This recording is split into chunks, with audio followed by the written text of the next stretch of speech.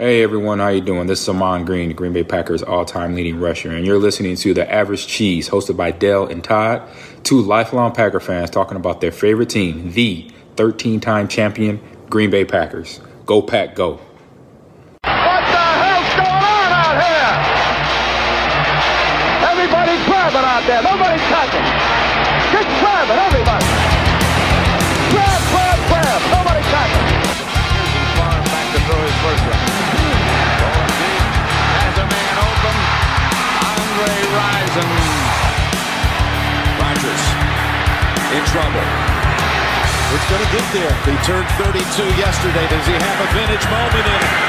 In the end zone. It is caught for the win. Welcome to episode 68 of the Average Cheese Podcast. I'm Dale Lobel. Todd Widener and Peter Jones are with me today, so it's going to be a good one. It's nice to see both of you. Peter, how are you today, sir? Yeah, doing really good. Always good off the back of another win. Absolutely. Number one seed. Yep, really good. Todd, you?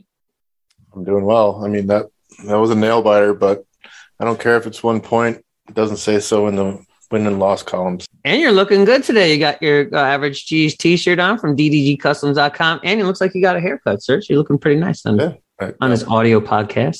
I don't remember the barbershop's name. Otherwise, I'd pimp it. You plugged them?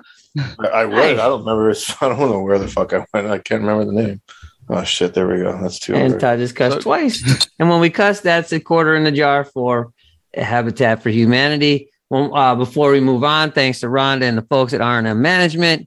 And Denise, if you're listening, Denise Guerrero, I will put your shoes in the mail after we record this podcast on Thursday.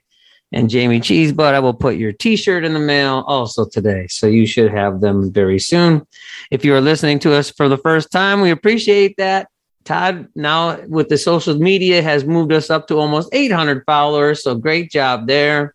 That's how you find time with all of your jobs to do these things, but miraculous job. My department leads by example. Yes, they do. Great job. Yeah, and it's good to see him wear the T-shirt again. I think I heard him make a promise that he's going to keep that T-shirt on until the Packers return a punt for a touchdown. Or if Rashawn Gary gets a sack. Not going to happen. Todd is 3.5 sacks away, 3.5 Rashawn Gary sacks away from eating a gigantic piece of poster board. No, it's going to be, no. 2 foot by 3 foot poster board. I should Google search like what the least harmful paper is to consume. Well, it's recycled. It's from trees. It's organic. I guess so. It's just like I'm eating a tree. That's how I have to look at it. I'm eating a tree. As a reminder, I did Google the best way to eat paper, and it simply said, don't do it. Yeah. Right. Despite that, we're hoping that Rashawn Gary gets his 3.5 sacks. He's now down to 3 games, right? 3 games left to do it in. Before we get on, you can find us at AVG Cheese on Twitter, like I said before. And you can find us on Facebook, even though I've not posted shit there lately. And you can email us avgcheese@gmail.com. And Peter, in 11 days, we'll have a website for us. So, ooh, perfect. What's it going to look like? It's going to be spectacular. I bet. He still hasn't started. It's probably in the final production stage. Yeah, it's going to be amazing. Can't wait to see that. Man, he's probably been hard at work. Absolutely. It is episode 68, and every week we have a new Packer player. So Peter, the historian of this group, will tell us about our new 68. Go ahead, sir. When I think of number 68 for the Packers, one name always comes to mind. It's Gail Gillingham. I wrote an article about 3 years ago, which was the top 10 Packer players not yet in the Pro Football Hall of Fame. Bobby Dillon was number 2, and he's since gone in. Leroy Butler was number 3. Gail Gillingham was at the very top of that list. Okay. He played for the Packers at the end of the Lombardi era through the middle of the 70s. So from 66 to 76, was an all-pro guard, 5-time all-pro in the 10 seasons in which he played, 5-time Pro Bowler, played on 2 Super Bowl teams, and was the outstanding player on some not so great Packer teams in the early 70s. So that's probably why he doesn't get the recognition that he deserves. Great guard, huge guy, for the time in which he played and was one of the very first guys to be a huge weightlifting and powerlifting guy. 2 of his sons have gone on to be world champion or American champion powerlifters and taken part in the strongman competitions and stuff. So it's kind of gone through the family. But started his career at left guard and then moved to right guard. So basically took over from Jerry Kramer through that end of the 60s through the 70s period. Just a super player. And I know that speaking to some guys close to the organization a few years ago, there are people around the organization, certainly at that time, that thought that Gail Gillingham was possibly the best guard in Packers history. Wow. And that says a lot when we know what great players that the Packers have had at that position. Now, it's opinions, but all I will say is he's certainly up there, and I think that just lacks that recognition because mainly most of his career was spent on the in the post-Lombardi era. Like most Hall of Fame worthy Packer player, Pro Football Hall of Fame worthy Packer player who's not yet in, I think his chances, unfortunately, are pretty slim just because of the period in which he played, and is certainly up there with the best guards. Certainly, the problem is for an offensive lineman is you don't have any stats, and the longer you're out of the game, the more irrelevant you become. We need to have Dave Burkett back on, the writer for the Detroit Free Press who votes for the Hall of Fame. Because I'd love to ask him these questions. Put your hat on and tell us why Leroy Butler doesn't make it into the Hall of Fame. Why Gail Gillingham doesn't make it into the Hall of Fame. Not his opinion, but give the why they should make it into the Hall of Fame and why they shouldn't make it into. I think that would be very interesting just to get the perspective of someone who votes for that. And of course, the other problem that Gail Gillingham now has is the same difficulty that Jerry Kramer had. He's now on the seniors list. Only one of those guys is going in per year, or one or two, depending on which year it is. There's literally hundreds of those guys that are at least worthy of having their case heard, so be very, very difficult. I see here that Arnie Herber, the tailback, wore 68 in 1934. Yeah. You're like, I don't know who's going to run the ball. Everybody's wearing 60 on their back. What the fuck? That's ridiculous. Now they're all going the other way. They all want to wear like 2. And I guess there were some other 68s. Greg Cook in the 80s was there for a long time. Good player on the offensive line. Mike Wall, Marco Rivera as those joint guards. Mike Wall wore 68. So there's been some. It's one of those numbers. It's one of the better numbers, certainly the ones that we've talked about recently. Yeah, I would agree. I was going to say Mike Wall was a really good player for the Packers for a couple of years. Yeah. And then when I think to play on with Carolina for a couple of years after the Packers let him go, Greg Cook was like Todd in my youth, right? Like 79, 80, 81, right in there. Pretty good player too. So let's talk slices. Thank you, Peter, for that. Gail Gillingham. The Tampa Bay Brady's complete meltdown against a really not very good New Orleans Saints team right now, quarterbacked by Taysom Hill, who is fucking terrible as a quarterback. Yes. Any thoughts, Peter, on that whole meltdown thing? What do you think's going on there? It looks like, for whatever reason, Tampa Bay doesn't match up well with the Saints last year and this year. I just think that, Brady obviously got very frustrated. Anytime you don't put any points on the board, it's frustrating. And it felt like, as I watched that game, it felt like the longer it stayed at 6-0, eventually Tampa Bay's going to go down and score. But it just didn't happen. And to be honest, it never looked like it was going to happen, to be honest. They were not very good. He hasn't been shut out very many times in his career either, right? I think that was like one of 3 times or something. Oh, 3? That's it? I want to say it was something. It was relatively low. I can't remember what they said, but okay. Either way, like shutting Brady out is pretty uncommon. I guess I wanted to talk about I think his quarterback rating was somewhere like in the 50s. I want to say it was 57. He threw no touchdowns and a pick. So if you look at the MVP race right now as it stands, you got to look at it. Whatever, you can compare the stats all day long, right? But Rodgers sat out an entire game with COVID. That's a no stat game, right? Brady, you could pretty much throw this game in as one of those, as if he almost didn't play. Where do they line up now? I think, in my opinion, I mean, Rodgers definitely caught him on this one. Like, not only are they neck and neck, but I would have to say after Rodgers' performance in this game, I think his quarterback rating was like 130 something, something crazy. And I would think he's up. I think he's up. I think he's leading it. I don't know what you guys think about that, but I think he's just took the lead in the MVP race. I would have to agree. Peter and I were talking about before we started recording. It's a 3-person race: Rodgers, Brady, and Jonathan Taylor. And I would say that maybe because it's such a quarterback heavy award now, that maybe if Brady and Rodgers cancel themselves out and Jonathan Taylor can have some big games down the stretch, maybe it's his MVP to win. Do I think that Rodgers moved above Brady? Oh, yeah, I do. Absolutely. You can't shit down your leg like Brady did and stay at the top of that race. Not after this game. He was terrible in this game. So I do believe that Rodgers is ahead of him. And I would say that Rodgers is still ahead of Jonathan Taylor at this point, too. But I think it's more of a even race than it usually is. Usually it's just a quarterback. I think you have to look at, too, is like who's done more with less. And if you answer that question, it's a clear answer. It's Rodgers all day long. I mean, he hasn't played on a full strength squad at all this year. Your star players have been missing since week 4 when Alexander went down. Could be back-to-back MVPs. Yeah, I agree. I think, normally it's a quarterback award.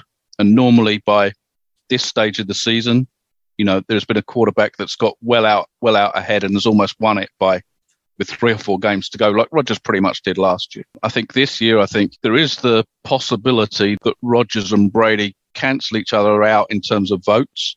So they split the votes, one slightly more than the other. And Rodgers absolutely, I think, is ahead now. And that, as Dale just described, Jonathan Taylor somehow slips up the middle and would be a worthy winner. And I think we're at the situation now with, 3 games left in the season for all the teams other than the teams that are playing right this minute. It's almost a 3-game shootout for those guys who performs best on the national TV stage across those last 3 games may well win it. And if Godwin is gone for the season and Mike Evans is hurt and now you're throwing it to Antonio Brown if he ever comes back, Gronkowski, that's going to be a tougher road to hoe for Tom Brady. Whereas, Devontae Adams, knock on wood, healthy right now. I'd feel good if I was Aaron Rodgers in that. How did the Cardinals lose to the Lions? Like, you are a playoff contending team playing a team who, to be fair to Dan Campbell, has played hard for him, but they're not on the talent level of the Cardinals at this point. That should never happen.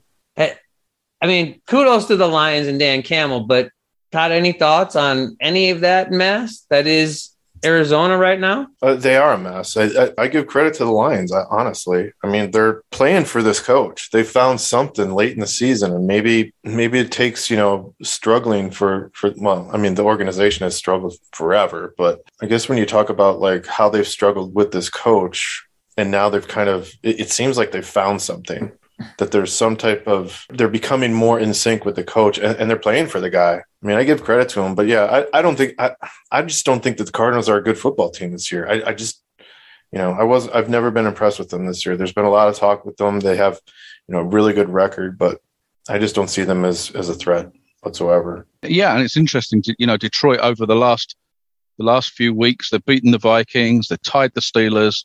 Now they've beaten the Cardinals.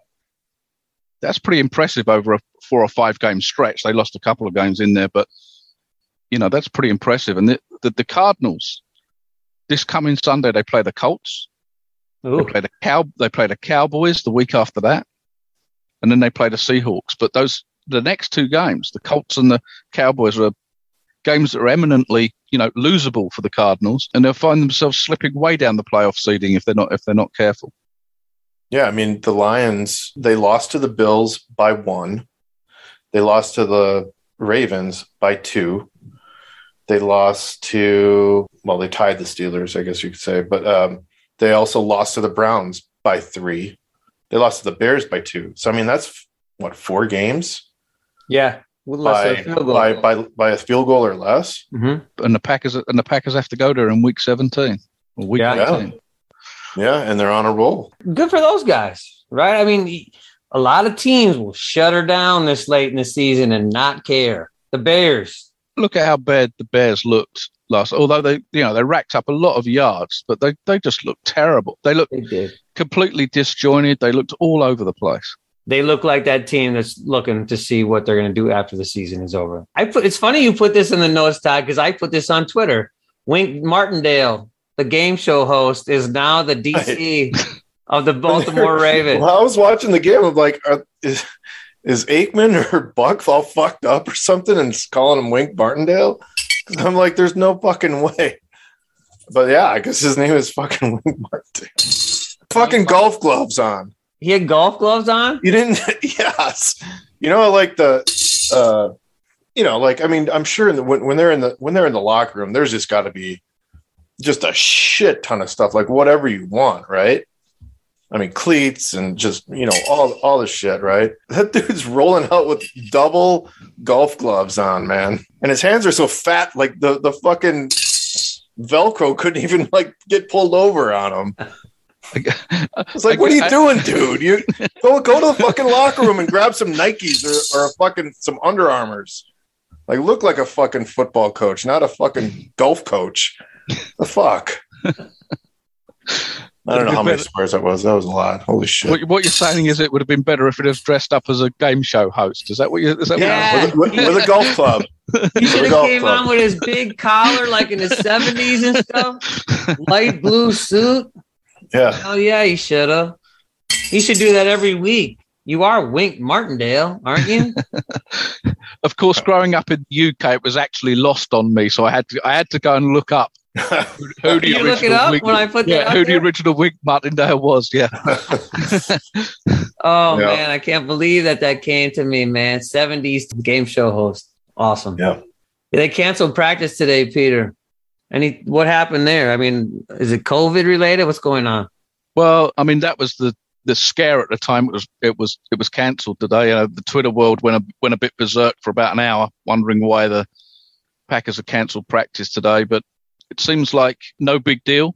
I think it's just Matt LaFleur. Seems like Matt LaFleur just playing around with the schedule, and I think giving the guys some extra time off to perhaps spend with their families as it's Christmas week, an extra afternoon or whatever to spend with their families. So I think all's well that ends well there. I think started as a story and became a no story as the day went on. Of course, later in the day, we found out that MVS had gone onto the COVID list. Like you said before, he finally caught something. Maybe I said that. I don't remember. Anyway. I mean, ironically, it would come after he played one of his best games of the season. Yeah. Right. He did. Yeah. So speaking of that, Packers 31, Ravens 30. Peter, you were spot on with your score prediction, or very close. I think you said 31-28, didn't you? 31-28. Yeah. Yeah. That really close. Need to go to Vegas. Yeah. Peter's now the gambling IT hedgehog. The degenerate gambling IT hedgehog. Yeah. Of the Average Cheese podcast. There you go. The good for me, I mean, obviously this Rodgers is just hitting his, like, this is the prime time for him. And exactly what I was saying when they went into the break during the bye week, he's going to come out and just be on fire. And he is. I mean, super crazy accurate throws. I mean, there was just more than a handful in this game again. And the quarterback rating was through the roof. What did he have in this game? He had 4 touchdowns. 3 total? touchdowns. Passes or okay. Like I mentioned before too, is, lights out across the stat board, just the way he's conducting this whole offense and doing so much with so little. Hats off to him. I think we've got ourselves another MVP, back-to-back MVPs. Can walk into Gutenkraus's office and slam it down on the desk again. End of Give him the finger. Yeah, walk out. Instead of a mic drop, it's MVP trophy drop. Boom. You have to gently drop that thing, even though he's won it a couple of times. I told my son, we went out to eat last night. I told my son, I said, boy, I know you don't watch a lot of Packer games. I said, but you should sit down and watch Aaron Rodgers because you may be watching the greatest thrower of a football of all times, the greatest quarterback we've ever seen. He throws balls that guys shouldn't throw. And I know I've said this a million times, but he does it every week. He throws a ball that's in the smallest of windows against a linebacker who should be able to just run into the football with his back. You know what I'm saying? Like, he throws it in the most perfect spots. I don't have any words for that anymore. It's beyond adjectives for me. He is that damn good. 132.3 quarterback rating. I don't think there is, Mahomes had it for a while, because he just got over the amount of attempts he needed to like qualify for this stat of the highest QB rating, but he don't stay there long term. I don't think there is a quarterback in the NFL right now that can approach Aaron Rodgers' quarterback rating for a career. I don't think there's a lot to add to that. I mean, as good as Rodgers has been all season, in the last 3 or 4 weeks, he's been extra good, if that's the thing. Very, very good. Just when you think he couldn't get better, I mean, he's just been really, really good the last 4 weeks. I think we've seen a special performance for 3 or 4 weeks following on from what's been a very good performance for the first half of the season. I just think can't add a lot to what you guys have said. I saw that on Twitter that of the quarterbacks with 442 touchdowns, Brett Favre had like 292 interceptions to go with his 442 touchdowns. So for every 4 touchdowns, he threw almost 3 interceptions. Like, that's a crazy bad statistic, isn't it? He tied Favre in this game. He did. Yeah, that's why I brought him up. Highlight, yeah. Aaron Rodgers has thrown 442 touchdowns and 93 interceptions. He has thrown 200 less interceptions than Brett Favre, who was an amazing quarterback too. Brady has thrown 152. That's the closest of the 5 quarterbacks interceptions wise. Like Breeze, it was Breeze, Brady, Favre, and I can't remember the other quarterback that was in there. Yeah. Oh, Peyton Manning. And I think they were all over 200. Brady was a 150 and the rest of them were all over 200. So someday you need to go back and watch these games again just to watch how great he was. Todd's boy, MVS, 5 catches, 98 yards, and a touchdown. Protocol. Now he's on. Exactly. Now he shit himself again. Can't catch a break. What else was good? Did you see the touchdown celebration? It was. I mean, you don't always see Rodgers run up and start celebrating with the receiver, right? But they did, and that was like, to me, it was probably just like about fucking time, dude. Like one of those. I don't know. It just kind of struck me strange because, if it's Davante Adams or something, I mean, they don't even like. It's like, I'll see you on the sideline, bro. It's what I mean. Like they don't even. They might just look over at each other and like, yep, that's normal. But with MVS, yeah, they had like a little bro hug going on, a little bromance afterwards. And Rodgers genuinely looked happy for MVS on that night. Like he was very excited about that. He played well. As much as we've ripped on him, he played well in this game. Absolutely. Peter, didn't Davante Adams pass Jordy Nelson in this game for touchdowns by a Packer? He's got 70 career receiving touchdowns, so it's now just second behind Don Hutson's 99, which is pretty impressive when you think of all the great receivers that the Packers have had. The James Loftons, the Sterling Sharp, and then that period with, Donald Driver and Jordy Nelson and Greg Jennings and those guys. So it's really impressive performance. Did he break it or he tied it? He broke it. Okay. It would have been cool if Rodgers threw a touchdown pass to Adams, breaking Favre's record and then breaking Nelson's record at the same time for the touchdown. Yeah. That would have been cool. Yeah. Then they'd have to fight over the fucking ball. Cut the ball in half. Who gets the ball? And that, right. I broke Jordy's fucking record. I broke Favre's. Fuck you. I thought that Mercedes Lewis, again, Oh yeah, three catches this week, 4 the previous week. But it's not just making the catches. He's so difficult to get down, isn't he? After the catch, although he doesn't make huge yards, it's just I think every time he catches the ball, it's almost a boost for those of us watching and for the offense itself, the whole team. So difficult to bring down. And if you average 3 catches a game, that's 50 in a season, 51 in a season. Add to that outstanding blocking skills, then still at the age of 62, is still turning it on every week in, week out. Man, I thought he was going to score. Yeah. That one. Yeah. I was like, get in. I was like, shit. Yeah, exactly. And I think Rodgers wanted him to score too, but yeah, he did have a good game, man. And an overall game, Peter, like you just said, the blocking, it's just an assumed thing. He's going to have a very good blocking game every game. It's what he does. But to catch balls and make some yards after catch, it's kind of unexpected. And when he does it, that's a boost. They need a second and a third and a fourth guy to show up once in a while. And he has been recently. So that's pretty cool. What about the bad offensively? It's difficult to find too much that was really bad. I mean, they didn't really get the running game going. I don't know what they ended up with, nearly 100 yards, I think, rushing. I think there was one play that Aaron Jones broke off for about 10 or 11 yards. But other than that, there wasn't a lot in the running game. I guess it was enough. That's the other thing, and I'm really being picky now. It was when Rodgers missed Lazard midway through the fourth quarter, which should have been a touchdown pass, and certainly Rodgers knew it. No excuses there. And at the time it happened, the Packers kicked the field goal, went ahead by 14 points. I don't think anybody knew that it was potentially could have been that significant. So that was, I don't want to call it bad. It was just disappointment at that stage of the game. Are you talking about the touchdown where he crunched his neck when he fell? Yeah. No, was it? No, it isn't the same play. There was the one where Lazard was essentially running free. There wasn't a guy within 5 yards. And just hit him with the pass. I mean, the Packers ran 25 times for 96 yards and a touchdown. That's almost 4 yards a carry. Like you said, Peter, that's not bad.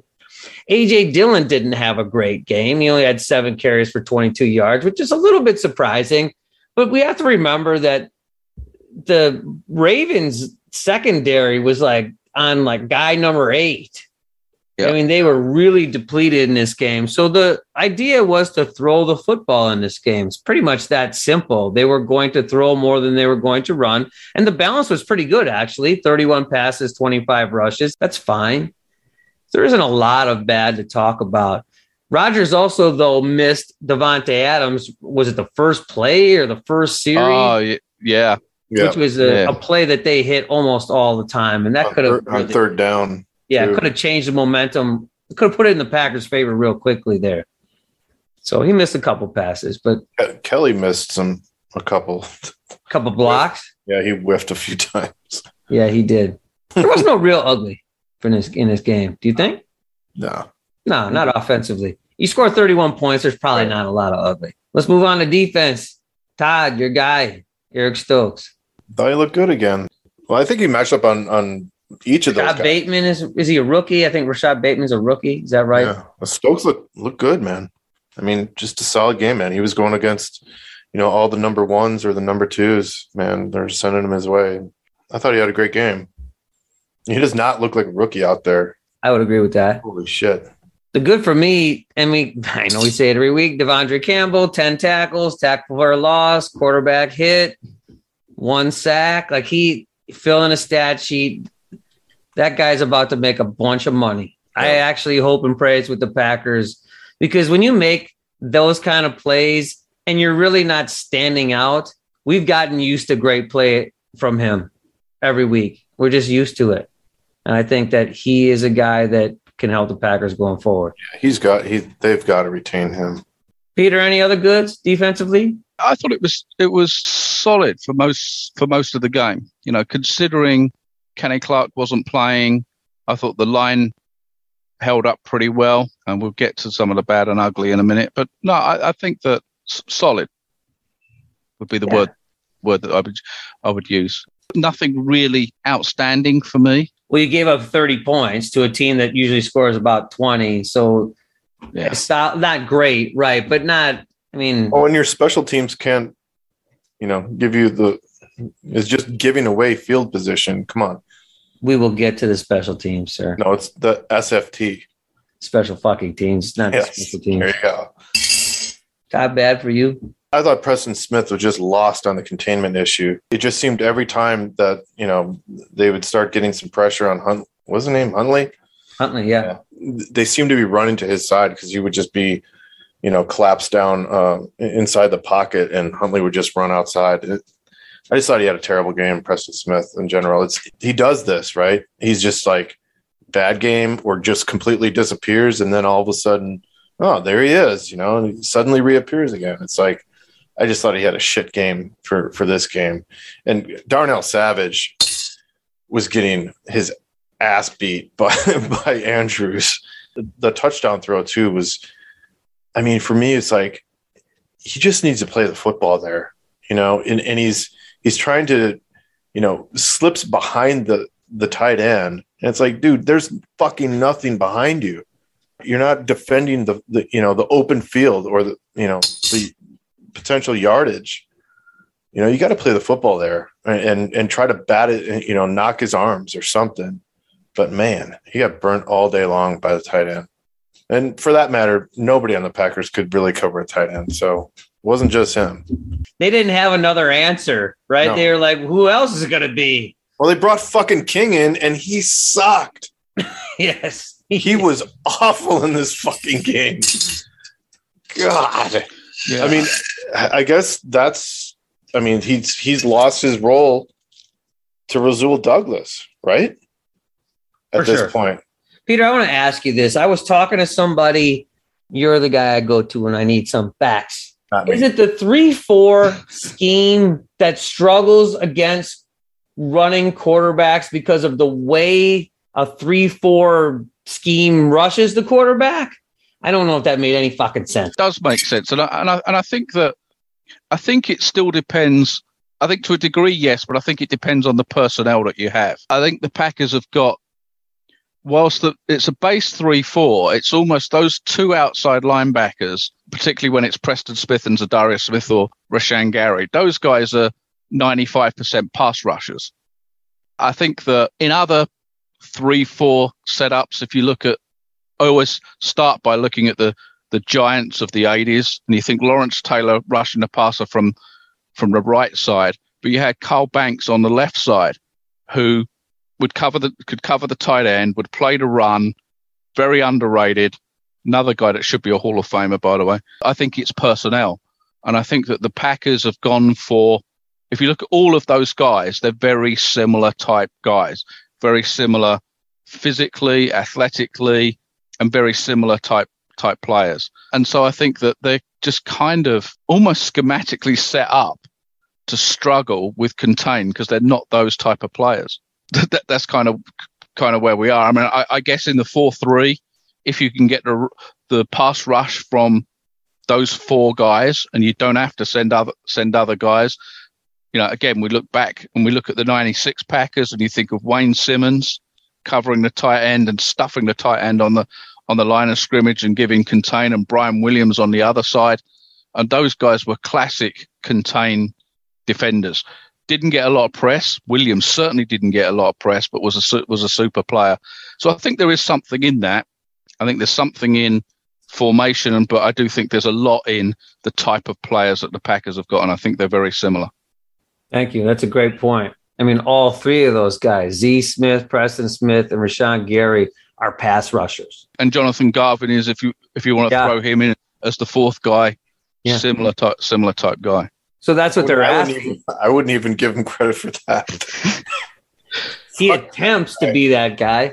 Ugh.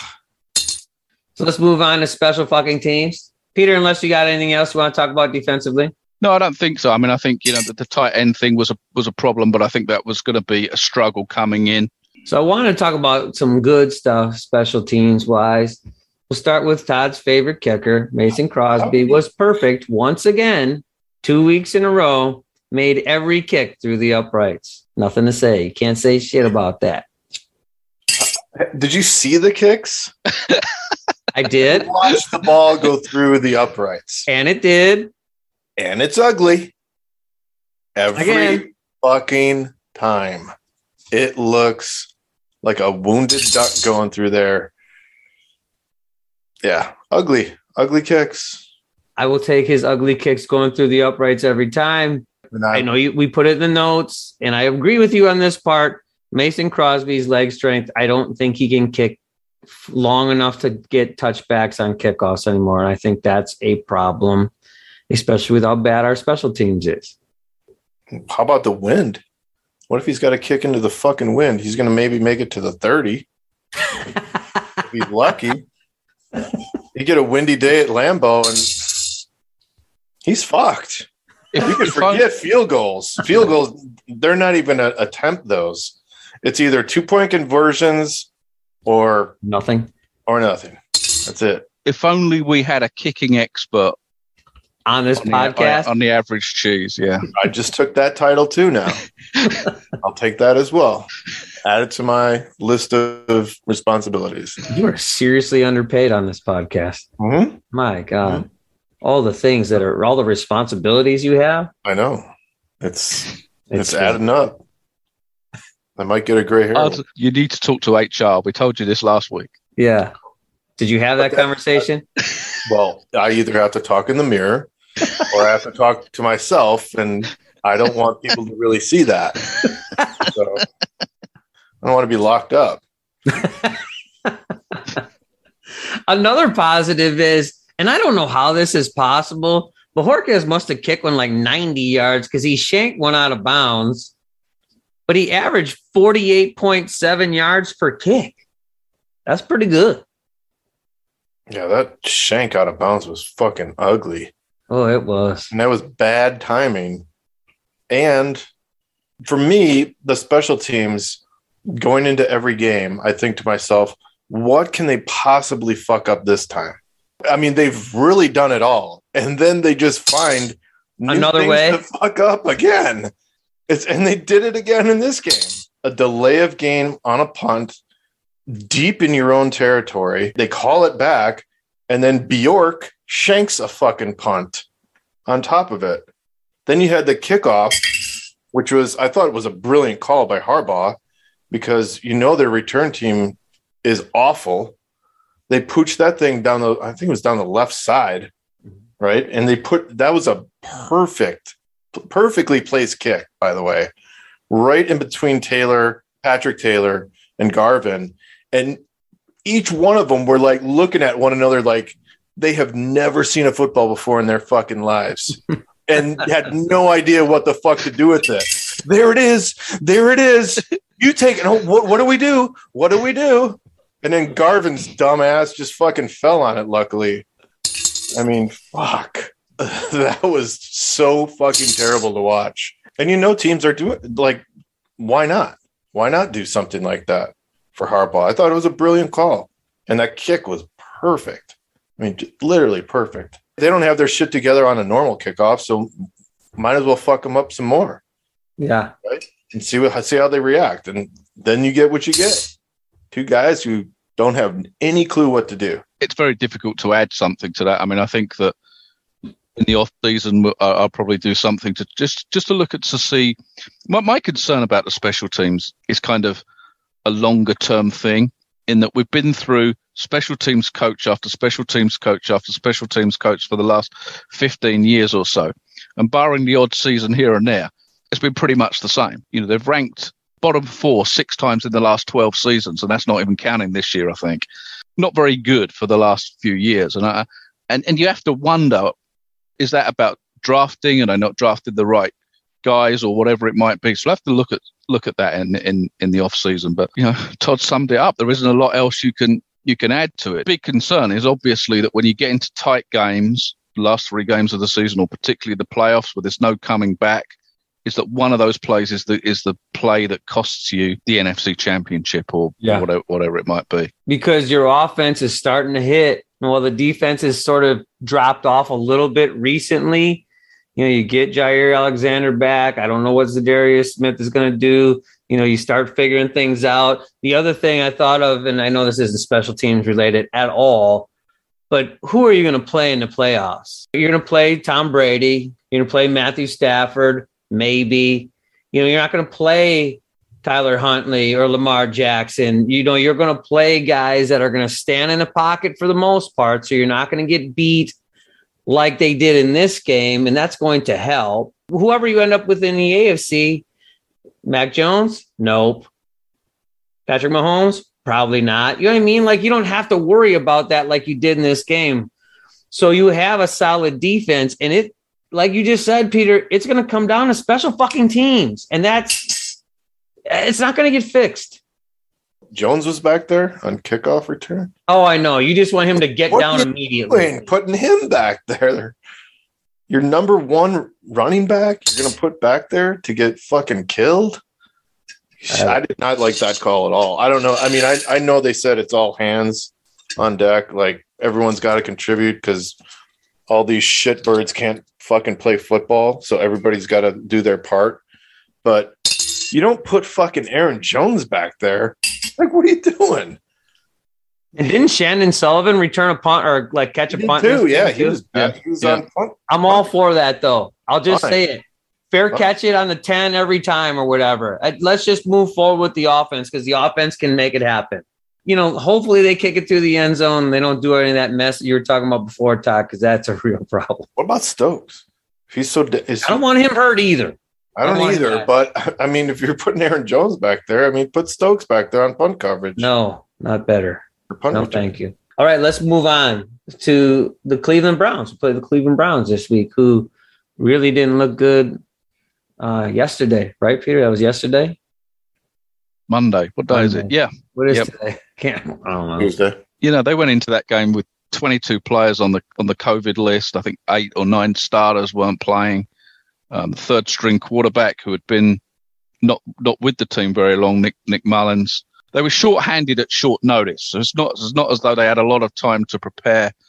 It's one thing when you get season-ending injuries and time to prepare for injuries and stuff, but with players almost going down daily onto the COVID list, I was surprised that the Browns kept that game as close as they did, and probably should have won that game against the Raiders. I just look at this Browns team, and their defense is pretty tough. I mean, who will quarterback against the Packers? I think that's part of the question, right? You got to start there. Is it Baker Mayfield? Baker Mayfield is playing, I think, with a torn labrum or something like that. Like, he's got some he's got a lot of body issues. It's not just the shoulder. He's got a lot of stuff going on. Case Keenum's then the backup. He's terrible.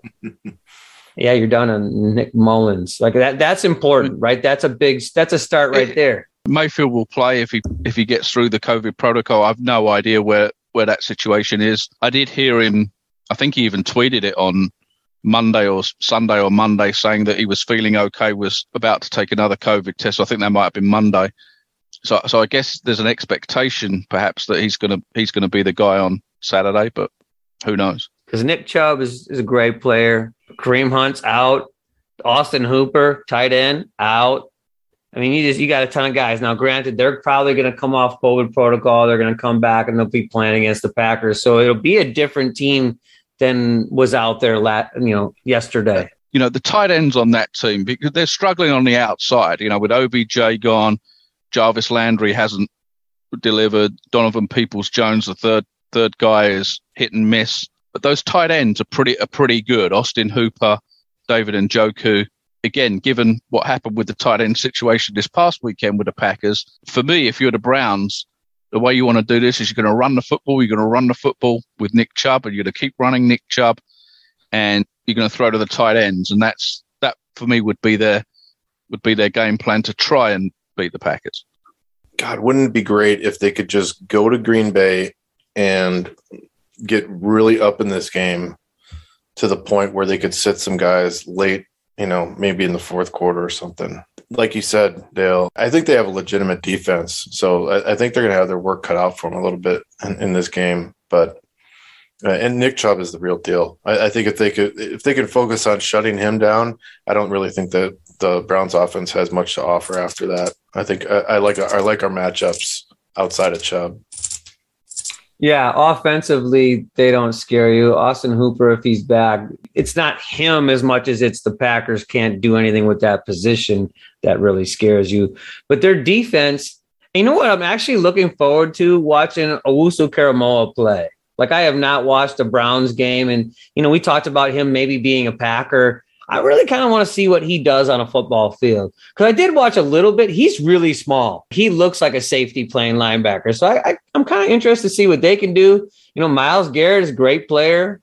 Jadeveon Clowney has never really lived up to the hype, but he's done things. He's been okay. He's not going to be the Jadeveon Clowney that you expected him to be, but also he might be going up. Is he the right defensive end or the left?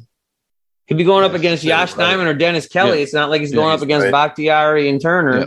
Garrett's a soup player, as good as there is in this league at the position that he plays. The corners are really good, Greedy Williams and Denzel Ward.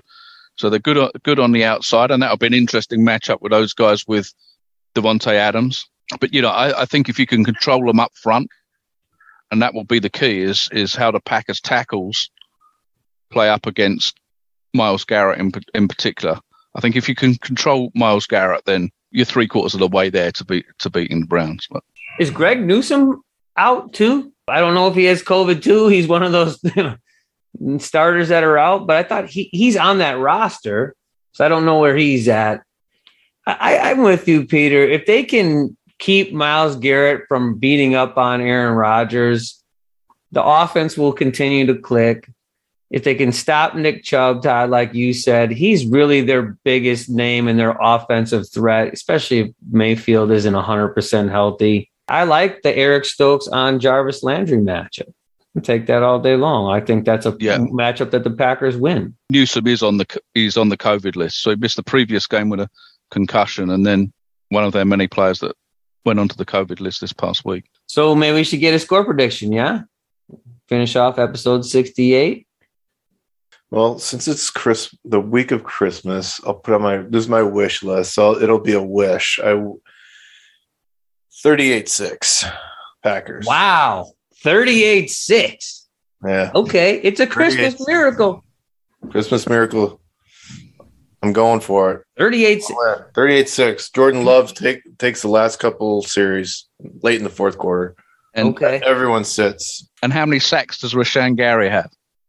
Well, let's just say I won't be eating paper this season. 4 sacks? Yeah, I'm going Packers 31, Browns 14. I think it's going to be a bit closer than that. I say Packers 31, Browns 24. All right. Anything else before we leave? I'm good. All right. So thanks for listening to episode 68, the Gail Gillingham version of the Average Cheese. And go Pack Go. Go Pack Go. Go Pack Go.